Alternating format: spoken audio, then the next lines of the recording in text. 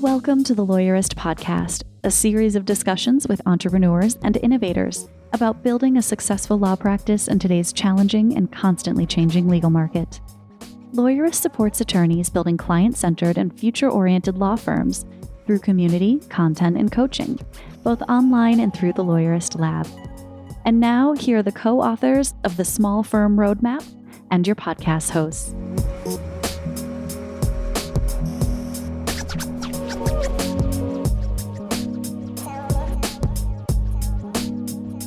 Hi, I'm Zach Glazer. And I'm Stephanie Everett. And this is episode 356 of the Lawyerist Podcast, part of the Legal Talk Network. Today, we're replaying one of our favorite episodes where Sam Glover talks to Annie Grace about the alcohol experiment. Today's podcast is brought to you by Rankings.io, Litera, and TextExpander. We wouldn't be able to do this show without their support, so stay tuned and we'll tell you more about them later on. So, Zach, today we're replaying this episode. It's also Thanksgiving. Happy Thanksgiving, I think is the original air date of this. Happy Thanksgiving, everybody, or I guess American Thanksgiving. Yes, fair point. But we wanted to be intentional and replay this episode for a reason because it addresses on such an important topic. And as we're sliding into the holiday season, alcohol becomes a thing for some people. And also, maybe in light of the pandemic, I know that I feel like I've been kind of winding up my day with a glass of wine more than normal. Yeah, it feels like a thing, almost a thoughtless thing to do sometimes. You know, we're going from the work day to the non-work day, and sometimes we need that transitional space. And some of us are probably having more than we want to, and that may be one, you know, but some of us may be kind of thinking about our relationship with alcohol right now. And I know I certainly do. A lot of times in my life and in the year. Yeah. And so I guess one of the questions that kind of comes up as we think about, you know, what Annie's going to talk about in this episode is how can we create space for people who aren't drinking and kind of not make a big thing out of it? Yeah, I love this episode because of that, because that is something I've found in my journey, I guess, with alcohol is making a place for people that aren't drinking at events. Any event, and making it a non-thing, a non-issue, you shouldn't have to prepare for what you're going to say to people when you're not drinking. And I think that's important for the other people to think about. Yeah. I know we just had our LabCon event, and one of the things we did there very intentionally was had a signature mocktail for anytime we had a bar. You know, we also had just fun drinks that weren't alcoholic. And it didn't have to be about, I don't drink or I'm not drinking. It could just be about, wow, I want to try this other beverage just because it looks good. It tastes good. It's a thing. Absolutely. You know, I think about a Manhattan a lot of times when I think about that type of thing. And a Manhattan to me is not a particularly, well, it is a flavorful drink. It has a lot of flavor to it. It has an interesting flavor to it. You can accomplish that without alcohol. But a lot of times when we bring non-alcoholic drinks in, we say, we're going to have a virgin daiquiri, or we're going to have something that is a facsimile of what the alcoholic drink is, but just without the alcohol. But we can have things that have interesting flavors. Specifically, a Manhattan is not something that I would say, ooh, that is great. That's sweet. It's got complex flavors to it. And we can do that with our signature drinks. And that's what people, I think, a lot of times are looking for, not even necessarily the alcohol. Right. Just something flavorful and interesting. I love that. Something you can keep in your hand. Yes. And talk with people, you know? I will confess, I need that thing in my hand. It is a weird crutch that you're like, oh, I can't be at a party and network without something in my hand. I don't know what to do with my hands.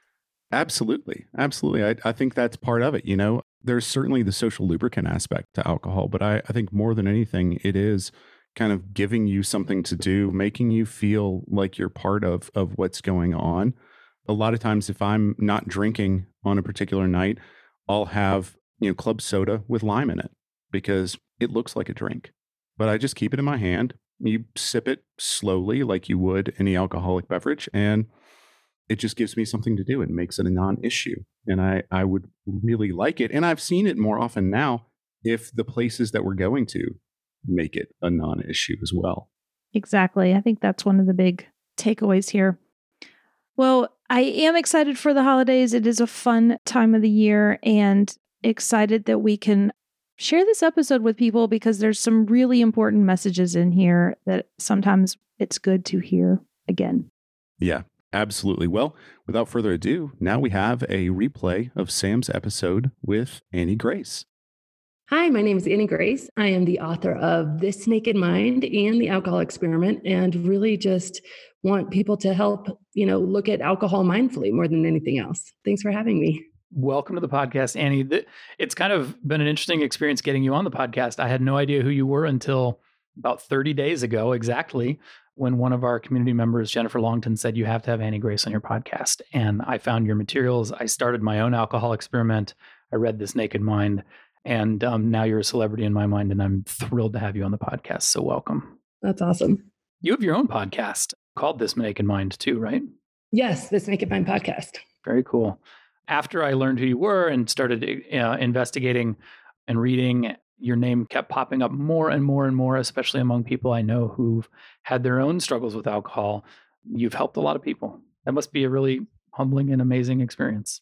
Yeah, it's mind-blowing and definitely like, okay, this is happening with or without me. I'm just glad to be able to play a part, right? Do you know how many people have signed up for the alcohol experiment? It feels like thousands, maybe tens of thousands. No, we've crossed 100,000. Just, wow. Yeah. That's really amazing. Well, good work, I guess. You probably don't need me to pat you on the back, but great work.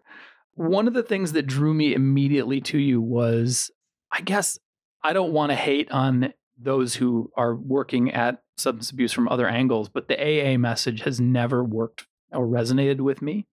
But your message is more around, it felt like it was more accepting of that using alcohol is a spectrum. And if I feel like I need to take a break, then I probably do. And here's a very convenient way to think about it. And then in the alcohol experiment, it was more of a scientific approach to changing my mind about things. But clearly you have engaged with that idea of what does it mean to have a problem? And you talk about this a lot in the book. And how should we be thinking about that? If the idea has occurred to us, how do we think about whether or not we have a problem? Yeah, it's such a good question. And I kind of want to address it in two different parts. And first of all, talking specifically about the paradigms that exist. And it's funny because I didn't get into this. I got into this with my own story and doing a lot of research and coming to some conclusions that were different than what I was seeing in like the world and saying, hey, this is really interesting. And one of those conclusions was really that we don't use this all or nothing mentality with anything else. I mean, I can't think of anything else where 100% is success and 99.9% is like shameful, abject failure. Like it is if you have a drink after you're sober, quote, or if you're in recovery. And not only do we not use it with anything else, but it isn't relevant to the majority of people. Mm-hmm. And so I started thinking like, well, what does it mean then to have a problem? Do you need to stop drinking forever? And the science says that most people don't. That actually, like, according to the Center for Disease Control, 90% of people who excessively drink aren't chemically addicted. They're not clinically addicted. They don't need sobriety as their solution. And I'm trying to remember from your book, but there is such a thing as chemical addiction where, like, if you do have another sip at any point in your life, it will sort of wake your brain up to addiction again and you'll be addicted all over again. But that isn't the majority? No, it's not. It's only 10% of excessive drinkers. So it's a vast minority of people. And, that really happens over time. Alcohol changes the brain to where you have fewer dopamine receptors and all that detail. And basically what happens is then, one drink after even 10 years of sobriety can get you right back into the pits of the pathways in the brain that were originally addicted. But most people, they just need a break. Most people are on a spectrum. A total spectrum. And actually the whole term alcoholic is not even recognized by the medical community anymore. It's called alcohol use disorder. And interestingly, it's 11 questions and it cuts to the heart of, do I have a problem? 2 of those 11 questions are these. Do I drink more than I need to get the same effect? And do I ever regret drinking, saying, oh man, I overdid it last night? And for me, in my profession, which is I was in the marketing advertising world, that was me and everybody I knew. Mm-hmm. But if I measured myself on that 11 question spectrum, answering yes to those 2 questions was really mild, but it wasn't something I should necessarily ignore, right? I mean, it kind of feels like if you think you might have a problem, then you probably have something that is worth doing something about.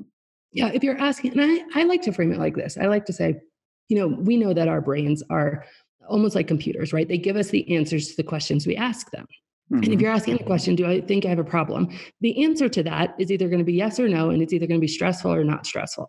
And the yes answer is going to be stressful. So we're going to our brains are going to be biased to say no.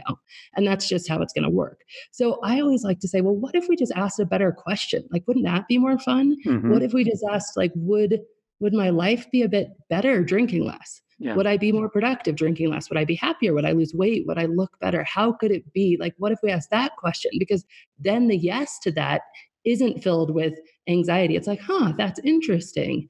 All right, maybe I'll give it a try. Yeah, I think your construction is a bit more of like, would you like to be drinking less and don't seem to be able to do that? If so, then like maybe it's worth addressing that. Yeah, absolutely. And just kind of even moving further and further back from if it is a spectrum and you imagine it on the spectrum and the end of the spectrum is kind of this rock bottom, your life becomes unmanageable. You have to, go and either get treatment or whatever the case is. How far back can we move this conversation? I mean, my goal really is to make alcohol, our conversation around alcohol, they should be a wellness conversation rather than an addiction conversation. Because again, the reality is most people are not addicted. The approach you take in This Naked Mind, which I've read, and I haven't read The Alcohol Experiment, but the approach you take in there is the book is a process in and of itself where you're trying to reprogram the reader's unconscious by talking to their conscious mind about alcohol. And I found that to be really powerful. And there's no like, I think if people have gotten to this point in the podcast and they do have a question about problematic drinking, they should probably just pick up your book or start The Alcohol Experiment or both. But can we talk a bit about alcohol itself? Because you bust some myths, and I want you to bust those myths for us on the podcast about alcohol being healthier or the key to a long life or just the fact that it might not be all that dangerous. Yeah, absolutely. And it's so interesting because in my journey, I remember intentionally being told that, okay, a glass of red wine is good for your heart. Yes. So I'm going to intentionally start to drink that every day. And I might have even been told that by a doctor, to be honest with you, because I didn't really start drinking until I was in the corporate world. I mean, I drank here and there in college, but it wasn't until I was in the corporate world and kind of happy hour and the pressure there took over. And so a lot of my drinking was really launched, I would say, in my career. And I didn't have any inkling that it wasn't healthy for you. In fact, I thought it was healthy for you. Mm-hmm. And certainly we all know in the back of our mind, well, yeah, we see, somebody on the side of the road with a paper bag and a bottle of bourbon in it, and that's not healthy, but red wine certainly is healthy, right? And one thing that I noticed is how often I just read headlines, and when we've got the bias of social sharing, because we're going to share stuff, the science of sharing says we're going to share stuff that makes us feel better about ourselves, makes us more accepted by our peers. And those things then by their very nature are not always going to be the controversial thing. It's the echo chamber, right? Yeah. Right. Unless the controversial thing is like we're all rallying together against the controversial thing, but it's very much still going to be the tribal thing. So if you're in a social circle that's drinking a lot, sharing something about, I saw the article, a glass of red wine is more effective than half an hour at the gym, or non-drinkers live longer, or no, moderate drinkers live longer than non-drinkers. That feels less ridiculous, but the gym one feels intuitively just ridiculous. Although I want to believe it. Right. You want to believe it. And there is, each of these, if you look, so what I started to do is I started to say, how does this line up with the fact that if I drink too much, I have to throw up to save my life. Mm-hmm. My body literally rebels against the alcohol to the point where like it expels it or I will die. Like, how does that sync up? Right. And how does it sync up with the statistic I read that like just 2 drinks a week increases a woman's chance of breast cancer by 15%? Like, how does that work? And so I started to look beneath the headlines and actually start to read the studies. And it is amazing how you can manipulate science. And I'm sure your audience is so well aware of this fact, but it's amazing how you can manipulate. So in the You Live Longer, that study is called the Houlihan study. And basically they looked at people over a very long period of time. It was more than 20 years. And they looked at how many of them died. Now they didn't look at cause of death, but they did look at other things like how active they were, how much they drank. And they made a correlation that the people who drank a lot died first, the people who never drank died second, and the people who moderately drank died third. Now, what they left out of the headline that is very clearly written in the study is that the never drinkers were people who had either health issues or prior problems with alcohol. Right. They weren't drinking for other reasons that would probably explain why they died earlier. Yes. And often that reason was a prior problem with alcohol. So they were sober or in recovery. So they'd already done the damage to their liver. So then you have this headline saying moderate drinking makes you live longer. No, and it's just so far from reality. It's the same thing with red wine and heart health. So they basically did a study and it was in mice, where resveratrol, which is the compound in wine that is supposed to be really good for your heart, reduced heart disease in mice. Mm-hmm. And so there's this huge study, and they said, okay, red wine is good for your heart because it has this chemical compound, which, by the way, is also found in like blueberries and stuff like that. But let's conveniently leave that out, all these antioxidants and whatever. And then they did a study within the last few years where they actually decided to test this in, I believe it was either Italy or France, against people who were drinking lots of red wine and heart health. And they found that compound actually did not have an effect on human heart health. It was just in the mice that came up, and they couldn't replicate the mice study. But again, once that headline gets out there, you can look at this and you can say, okay, if there's a headline recently about no level of alcohol is safe for you. That came out about a year and a half ago. And nobody shares that one. Nobody shares right. it because crickets, you're not going to get the comments. Everybody's going to be like, you're a party pooper. What are you doing? Like, way to bring down the mood, right? Mm-hmm. But you get one that says, alcohol makes you live longer. And all of a sudden everybody's like, yes, and I'm sure you're well aware of this term, but it's just confirmation bias. We want to confirm the things we're doing anyway to make ourselves feel better. It's just how the brain works. It's actually really innocent because we don't realize we're doing it. But we do have, I think, humans who, when we start to drink too much, speaking from my own experience, you get this little nagging voice. And it's like, is this really okay? Why don't I feel good today? Am I really going to work again with a hangover? Right. More Advil? Is that really good for me? And there's this little voice. And you either have to do something about that voice by making a different decision, which feels really hard, or you need to do things to make that voice quieter. And some of these, confirmation bias, no, it is healthy for me. I saw this article. I'm going to look that up. I'm going to drink with my friends. I'm going to, all these things, so that we just make more and more peace with this question. And again, because the primary question we're asking is, oh no, do I have a problem? Right. And that answer is scary and stressful. And we're looking for ways to answer no. Right. And when we get stressed, what do drinkers do? Yeah. We drink, right? Like that's how it works. I mean, in This Naked Mind, you go into some detail around, on the one hand, the massive weight of scientific and medical literature and studies and writing on the fact that any amount of alcohol is harmful or can be harmful, versus the highly publicized, flawed interpretations of a couple of studies.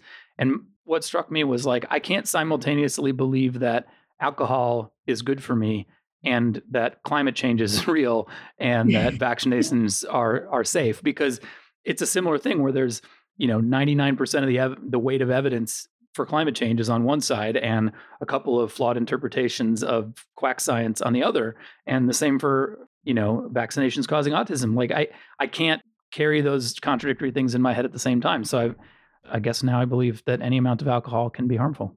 Or is harmful. Yeah. Yeah. And it's really interesting. You bring up just this topic that I feel needs to be discussed. First of all, with climate change, I think it's really interesting because climate change not existing is a much less stressful belief. It is. That's true. Right? And alcohol being healthy when we're drinking it is a much less stressful belief. So our brains are naturally going to gravitate towards things that make us feel better in the moment, even if over the long term, they're not going to make us feel as good, which is really interesting. But it also brings up this idea of, okay, well, how can those things coexist? How can I say any alcohol is not safe?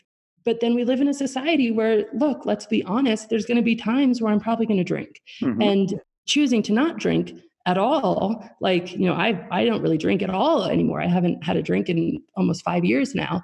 But that is a very countercultural position right now. And especially when I was still working in corporate. I mean, I remember going on these work trips to like Brazil and London and Dubai and not drinking and just like blowing people. I remember being in Australia, not drinking, or in the UK, and people are like, what is happening? Like, it was so intense. But how can we, have those two things and have the tension between, okay, alcohol is dangerous in any amount, yet I'm still going to continue to drink? Because I think if we ignore that it's dangerous in any amount, we're not going to take a mindful approach to it. Right. But if we allow that it's dangerous, then drinking is going to become really stressful, and we might either drink more or, be frustrated, whatever the case is, or ignore the evidence that it is harmful. How can those things coexist? And I like to talk about this idea of, we do lots of things intentionally and mindfully that are risky. We get in our cars every day. My lawyer brain immediately went to, justifying wanting to drink by all of the other risky things that I do. Yeah, totally. Right. But we get in our cars understanding that we need to wear our seatbelt. We understanding that we need to put it in 4-wheel drive. Mm-hmm. We take harm reduction precautions because we don't ignore it.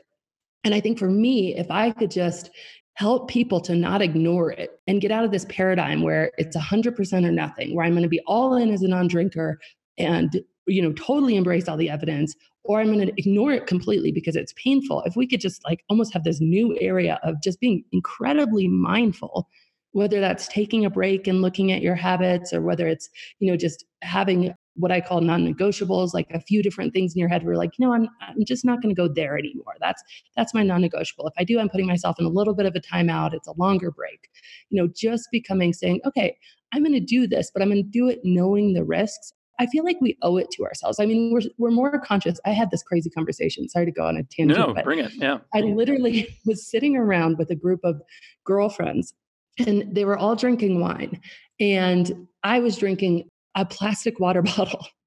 And one of them is like, those have BPA. Yeah. and I'm like, wait, what? Like, you're like, what? That's ethanol in your glass. Like, that's the same stuff that goes into your car. Yeah. Like, I can't even comprehend that you're drinking wine, but that's the level of us not right. saying, Let's level our understanding of the risk, basically. Yeah. And then make your decision. And there's no right or wrong decision, in my opinion. I know that's contrary to the traditional kind of recovery community, but like, in my opinion, there's no right or wrong decision, but go into it mindfully. Like, you owe it to yourself to do that. So like I said, I think I said it at the top to our listeners. So I went through the alcohol experiment, and today is day 30. So today's my last day. I read most of your emails. I've read the book, and I've been engaging with this idea of, okay, so what kind of a drinker do I want to be going forward? And going into it, I think I drink too frequently, or I thought I drank too frequently, and occasionally excessively, but mostly just too often. And coming out of it, I'm thinking, that exactly that thing, the cost benefit, the mindfulness of it, it's probably not worth drinking alcohol because I'm bored, especially on a weeknight, but if I'm at dinner and somebody orders a $300 bottle of wine, my curiosity is enough to overcome the risk there, where I want to know what a $300 bottle of wine, a glass of that tastes like, or scotch or what, but like, and in between there is a whole lot of stuff where it's probably just not worth it. And that's kind of the reflection that I am taking away from this. But that as a general position, it's probably better for me to just not drink. I'm better off. It's healthier and I feel better. So. And it's so interesting when I have this conversation with people and they reframe it for themselves where, oh my gosh, so I can really just say no occasionally. I remember my boss, the one who really got me into drinking in the first place in a way, because he was like, Annie, why aren't you at the happy hour? Like, what's going on? I'm like, oh, I don't really drink. He's like, oh no, it's not about that. You got to network here. You got to show up for the big bosses who are in town from London. You got to be here. And I was like, okay. Right. I'll do that. Yeah. I was dead serious about my career. So if I had to, learn how to drink to be, promoted, by all means, there was no snag for me about it, because again, just, it's not common knowledge that there is some risk there. And about a year after I had left that role, and about probably 2 years after the book was out, he's like, hey, I read your book, and it's so nice just to be able to say no sometimes. Like, I just never felt like that. We were all keeping up with each other.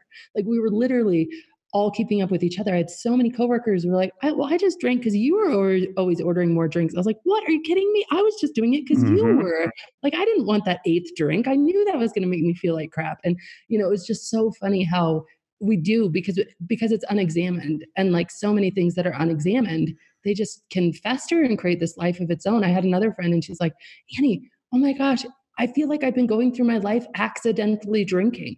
I walk into a dinner party and somebody puts a glass of wine in my hand and I just drink it's the default. Yeah. Yeah, there's not even any consciousness in it, which is why so much of my work focuses on bringing this stuff into the consciousness and then saying, okay, what do I really want? What's really, and without guilt, right? Yeah. Because it's so important. Like the last thing, it doesn't work. The guilt, we all know that alcohol causes more deaths than, all prescription and illegal drugs combined. Like that's pretty common knowledge. Like it's really a harmful substance. That doesn't change our behavior on a regular basis, but conscious asking yourself the better question of like, what do I really want? When is it really worth it? When is it not worth it? And then making those decisions in the now. I mean, I feel like that's the best approach to most things: alcohol, food, whatever, Instagram. Yeah, that makes sense. We are overdue. I got to take a quick break. When we come back, I want to flip that and talk about how those who drink can have better manners towards those who choose not to. So we'll be back in a minute. Support for today's episode comes from TextExpander. Minimize effort, maximize productivity with TextExpander. TextExpander helps you work faster and smarter so you can focus your time on your most important work. Drive faster results in 3 steps. 1. Create. Make snippets of text for support responses, sales outreach, or even common emails to save them in TextExpander. 2. Trigger. Just type a few characters and watch the snippet automatically expand your text. You can add fill in the blank or more complex functionality to customize your message. 3. Share. Share snippets across your organization. Your team can customize and insert the text in any app on Mac, Windows, Chrome, or iOS with a few keystrokes. Are you a startup looking to scale? TextExpander is here to help you on your journey. Check out TextExpander for Startups, a program that's specifically designed to help startup teams communicate more consistently, accurately, and efficiently. Show listeners get 20% off their first year. Visit textexpander.com/podcast to learn more about TextExpander. Support for today's episode comes from Rankings.io, helping hyper-competitive personal injury attorneys dominate first-page rankings through search engine optimization to become better recognized as the leading law firm in your metro. Rankings is solely focused on SEO for personal injury law firms. You'll work with an entire team of SEO specialists dedicated to helping clients dominate search results with unparalleled industry expertise. Rankings focuses on proof, not promises, by delivering results and never leaving their clients in the dark. You will receive monthly reports that give a full snapshot of where you stand as you watch your firm climb to the first page of Google and generate high-value leads. Most importantly, you'll be one of an elite few. Rankings' unrelenting conviction to be the best drives them to do everything to ensure the personal injury law firms working with them are dominating the search results. To see if you're a fit, visit rankings.io/lawyerist to get started. Today's podcast is brought to you by Latera. Delivering high-quality work on time and on budget is what matters most to your clients. Latera helps law firms maximize client retention rates, increase profit margins, and enhance lawyer happiness. In short, they simplify complex workflows by connecting legal teams to the data they need every day. The result? End-user happiness. Most of the world's largest law firms, boutique firms, and corporate legal departments trust Latera to help their legal teams manage all of their documents, deals, cases, and data. Are you ready to join them? Latera is excited to hear about the challenges facing your organization, show you their software in action, or simply discuss whatever else might be top of mind. Get a demo with their document experts today by visiting latera.com/lawyerist. So we're back. So Annie, as I was reading about the challenges in your Facebook group, in your emails, in the book, about how challenging it can sometimes be to be the non-drinker in the room and reflecting on the conversation we've been having, it strikes me that people who are drinking could bear some of the responsibility to have a better attitude about those who choose not to as well. Like what are some good manner best practices that the drinkers in the room can have? It's such a great question because again, it's so innocent. I mean, it's so full of just lack of examination. I remember saying constantly that I just didn't trust people who didn't drink. I have said that and I am ashamed of it. Yeah. And I was like, and I just really felt that was true. I mean, if they're not willing to have one or two and really say what's on their mind and all this stuff, I just wasn't going to trust them or whatever the case was. And I think that it's so funny because if you take a step back and you look at it, there's this great comedian that I saw, and he's basically he doesn't drink, and he compared it to not eating mayonnaise. And he's like, yeah, what if I walked in and I was like, no, I don't want any mayonnaise. And people are like, oh my gosh, do you have a mayonnaise problem? I Do don't you think want we me can to go hang out outside? anymore. Like, yeah. Yeah. Oh my God, you're a downer on this. Yeah. Yeah. Do you want me to, like, do you not want to see the fact that I'm putting mayonnaise on? Do you not want me to use mayonnaise around you? Like, what's the, and so I think really just making it a non-issue, you know what I mean? Like if someone says, I think the point where the etiquette goes wonky, again, very innocently, is what do you want to drink? Oh, I'd love an iced tea. Oh, are you sure? Wait, right. Just don't say are you that. not drinking? Yeah. Like, I remember the first time I was on a business trip in London and I didn't prepare anybody. And I remember talking to like my husband and being like, should I tell people ahead of time? Like, of course you overthink it as the person in the room who's not going to be drinking. You overthink it. And he's like, no, it's not going to be a big deal. Just go into it. It's no problem. And so I walked in, and this coworker, Danny, she said, hey, Annie, do you want to drink? And I was like, no, thanks. I'm just going to have whatever. And she's like, wait, are you pregnant? And I was like, no. And she's like, well, are you sick? I'm like, no. And she's like, well, no, what's happening? What's going on? And she was so almost aggressive. You said drinking is the only like drug that you have to explain why you don't take. Right. And so if we could just, as an etiquette, just like, don't make anybody explain it. Just that would go so far, Just chill. And then just chill. One of the reasons that I said, I'm trying to avoid making sweeping pronouncements to myself or to anybody else about my takeaways from a 30-day experiment with not drinking. But one of the things I found compelling in your book was you talk about, okay, so you're wondering what your future is going to be. Let me talk to you about moderation. And I found it really compelling. You argue that moderation is harder than drinking or not drinking because you actually have to kind of obsess about the fact that you're not drinking. It's like going on a diet. All you can think about is the thing that you don't have.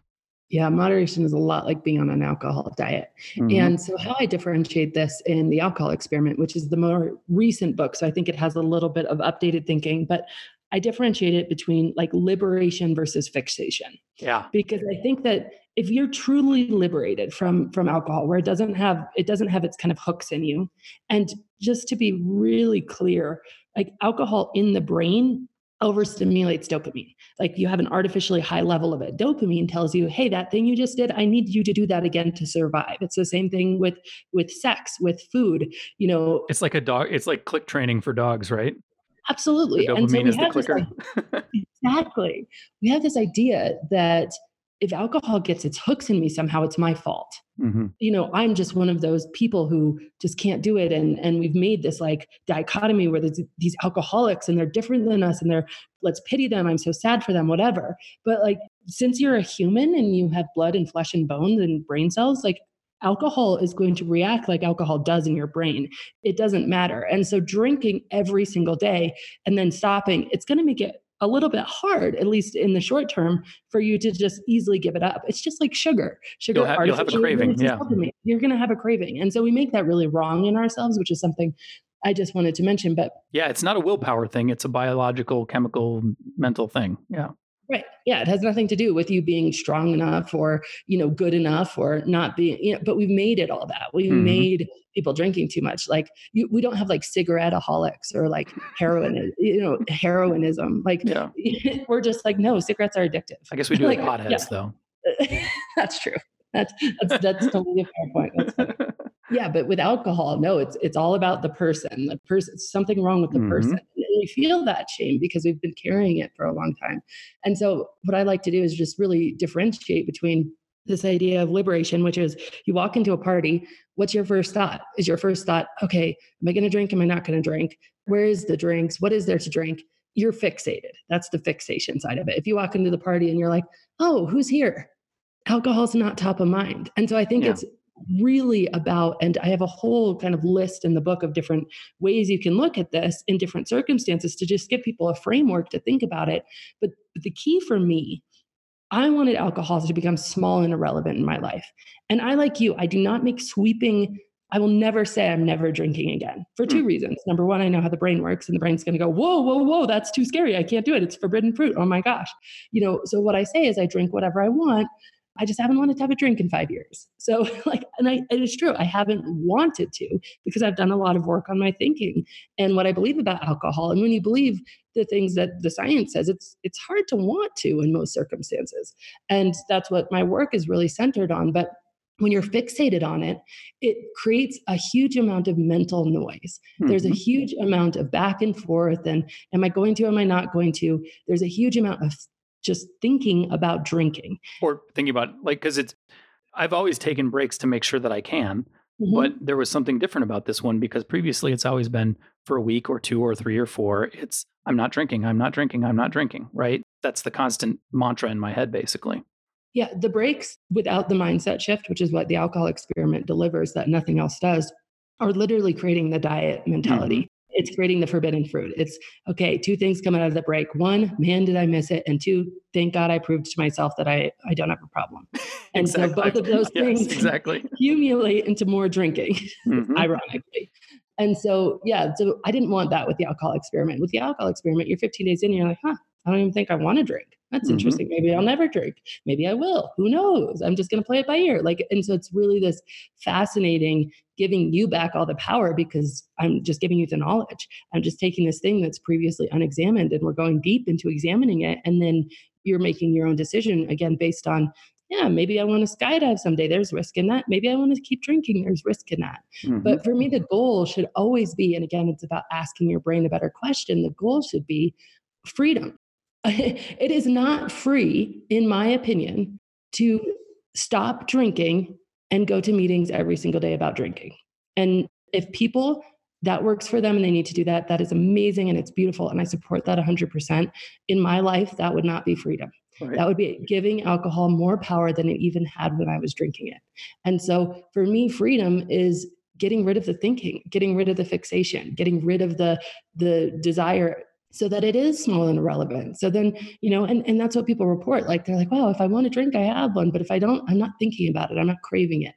And I think if you are in the fixated part, if you are where it's taking up a lot of your mental energy to be like, am I going to, am I not going to, how much, when? I mean, I remember all of those things. Not going to drink until Friday. Okay, couldn't do that. So I'm just going to not drink until Thursday. Couldn't do that. Okay, I'm just going to have one alcohol-free day a week. Right.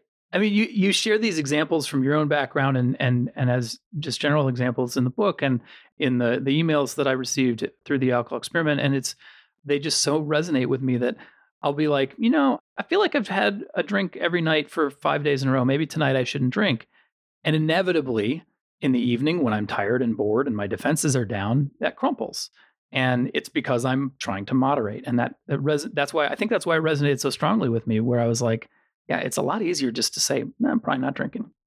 And there's another factor of the brain that you could look at the brain like a little kid, right? Like if a little kid is coming to you and they want ice cream and they think there's a chance they're going to get ice cream, how much are they going to talk to you about it? Even if you say no, if they still think there's a chance, they will not. You ask me one more time, the answer is no. They will say everything possible. They will never shut up. But if they know there's no chance, if they're sure there's no chance, like if they believe your word and they know there's no chance, they shut up and they let it go. The brain is the same way. And that's why this firm decision for 30 days can feel really easy because you've said no chance, 30 days, no chance. You've reset your default. The brain shuts up. Yeah. The brain goes away. It's like, okay, I'm not drinking. Let's think about other more interesting stuff. But if you go into it, which is what moderation is, am I going to do it? Am I not going to do it? How much am I going to have? The brain is not going to stop because guess what? It craves the artificial stimulation that alcohol provides at a neurochemical level. I mean, there's just not really any getting around the science behind that. And so it's going to create a lot of internal, am I not? And, none of that feels good. But if you make a firm decision, and I always recommend that people, just don't go back into it after an experiment. Don't go back into it mindlessly. Yeah. Don't let somebody just put a bottle of beer in your hand and make a decision. Make a decision, and preferably make the decision before whatever event there is. So if you go, I always say maybe means yes. That's you go right. Out to a happy hour and you're like, oh, maybe, I don't know, I'm doing pretty good. Maybe you're going to drink most of the time. If you go and you're like, no, not tonight, maybe tomorrow night, you're not going to drink, and you're going to have so much more fun because you've made that decision ahead of time. So you come from the world of marketing, which has a famously hard drinking culture as well, and law certainly does. And we at Lawyers, we put on events, we have conferences, we have meetups, we host things. And we have been trying to decide, like, what does it look like to change the culture of our profession or the world in general around how central we make alcohol to things? Because putting alcohol front and center in an event feels like you're setting those maybes up for failure. What are some of your ideas or advice for how we can change the culture of the profession, the culture of socializing, the culture of networking, whatever? So I've been actually working with a young man at Stetson Law School about doing an alcohol experiment within the law school and kind of doing it as a voluntary wellness thing. And I think something like that, like within universities, and just providing it as, an optional thing where people could even do it as a fundraiser, get pledges for my 30 days or whatever the case is, I think could be really powerful as a very tangible thing. But I think the broader and deeper answer to that is, like all change happens, it happens with a minority, and not a minority that is sadly sober, as I like to say. I remember a friend of mine getting sober about 11 years ago, and she was the poster child for, oh my gosh, I never want to be sober because it looked so miserable. And she reports that she felt really miserable. And so I think when you feel like you have to give up alcohol because you've drank too much and now finally you're just going to have to do it, and bummer, like that gives the example of like, geez, that's not anything I ever want. Where on the other hand, if you come into a situation, you've had a mindset shift, you've decided this is a wellness conversation, you've decided, hey, tonight I'm not drinking, and you walk in there and you order an iced tea and you're laughing and having a good time, as you will, that really has a ripple effect. It is profound because, like I said earlier, we're all really keeping up with each other. It's incredible how just one person doing something different proudly and with the right mindset of you're not in a, I don't get to, you're in a kind of like a vegan, like, I don't want meat. I'm not like, pining over your hamburger because like I made my decision. Like, I'm proudly vegan or whatever the case is. You open up this whole other conversation. It's like, wow, that's cool. So, how'd you do that? Yeah. And then all of a sudden that really starts to shift. So I do think it is very grassroots, and it is like everything shifts with a kind of radical minority. I suppose we also just need to get better at putting a different activity at the center of our events. I mean, it's really easy to fall back on there will be alcohol. And so the alcohol is the activity is holding a drink and socializing. Whereas we're not very good at putting other activities centrally to the things that we plan, I guess.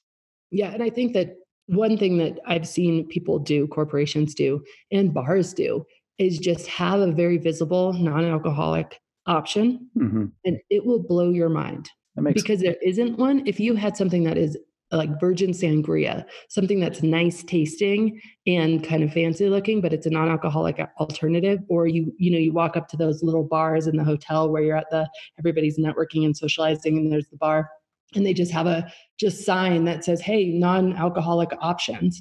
And they list like a, non-alcoholic virgin mojito or whatever the case is. It's like blows people. They're like, I can't believe how many people took me up on this. It's just that it hadn't been an option before. I ordered some Seedlip while I was on the alcohol experiment, which for those who have never heard of it, like I hadn't, is a distilled spirit that is non-alcoholic. It's interesting. I'm not sure. I think it's worth $30 a bottle. But one of the things I love about it is that it's not trying to be a fake cocktail. Right. Like if I wanted to drink cocktails, I would drink cocktails. I want to find interesting things to drink that are not alcohol based or facsimiles of alcohol based drinks. And I've been pleased to see, as I've been going out and doing things, that more and more bars seem to be getting this idea that they can be creative with beverages that aren't just sugar and aren't just cocktails without alcohol in them, which is kind of neat to see. So yeah. I was on Good Morning America last January, and we filmed in a brewery, in a distillery. And I was talking to the owner, and I was like, he's like, it's crazy. In the last 2 years, the amount of requests we get for, interesting things to drink that are non-alcoholic has just skyrocketed. I mean, it's like many, many multiples. And he's like, it's not just the like pregnant women and, the few people who are sober. It's a lot of people just don't want to drink all the time anymore. That seems healthy. So speaking of which, by way of closing, I suppose, what's your favorite beverage for social non-alcoholic beverage consumption? It's funny. I'm drinking it right now. I love Brew Doctor kombucha. It's like a clear mind. It's like this organic fermented tea, has rosemary and sage, and I think it's great. I'm still trying to get my head around kombucha, but Aaron Street, my business partner, makes his own, and his mom is starting her own business brewing kombucha out of her house and selling it. So I think I need to get with the program. Well, and you need to be really careful, because if there's a lot of very vinegary tasting kombuchas. Yeah, I think that's where I started when I was like, ugh. Yeah. You have one of the wrong ones and you're like, oh, why would anybody? But the thing that's great about it, if you can get a good one, is it's very mild and it's sippable. Like it has almost I don't know if it's called speed bumps or something. You know how alcohol, you're not going to just down it all. Right. But orange juice, you're just going to chug it. And then what are you going to do? Drink 18 orange juices? It's not going to happen. Right. So, but kombucha is you feel like an adult still. But what you just nailed, speed bumps. I like that, because that is a quality that alcoholic beverages have, where they encourage you to sip them and drink them slowly. I mean, until you get to a certain point that water doesn't have. You can just chug a glass of water. You know, it's an interesting quality that is harder to find outside of alcoholic drinks. And but I have noticed that about kombucha. You're putting it into the experience of drinking rather than the facilitating hydration, right? Yeah. Which is what we're after, really. That is what I hope to see more of if this idea spreads, is drinks that are enjoyable to drink, not because they get you tipsy. So, yeah. Annie Grace, thank you so much for being on the podcast. I really appreciate your time. And I think it's worth encouraging listeners to, you know what, go and try the alcohol experiment. It's, I guess if you find yourself coming up with excuses like I did, I was looking at the page and I'm like, oh, but the holidays are coming up. There's going to be things that I want to drink. And I'm like, damn it, now I'm making excuses, so I have to do it. Give it a try. That's awesome. So anyway, thank you so much, Annie. Thank you. The Lawyerist podcast is produced by Bailey Tiller and edited by Ryan Croft. Are you ready to implement the ideas we discussed here into your practice? Wondering what to do next? Here are your first 2 steps. First, if you haven't read the Small Firm Roadmap yet, grab the first chapter for free at lawyerist.com/book. Looking for help beyond the book? Let's chat about whether our coaching communities are right for you. Head to lawyerist.com/community/lab to schedule a 15-minute call with our community manager. The views expressed by the participants are their own and not endorsed by the Legal Talk Network. Nothing said in this podcast is legal advice for you.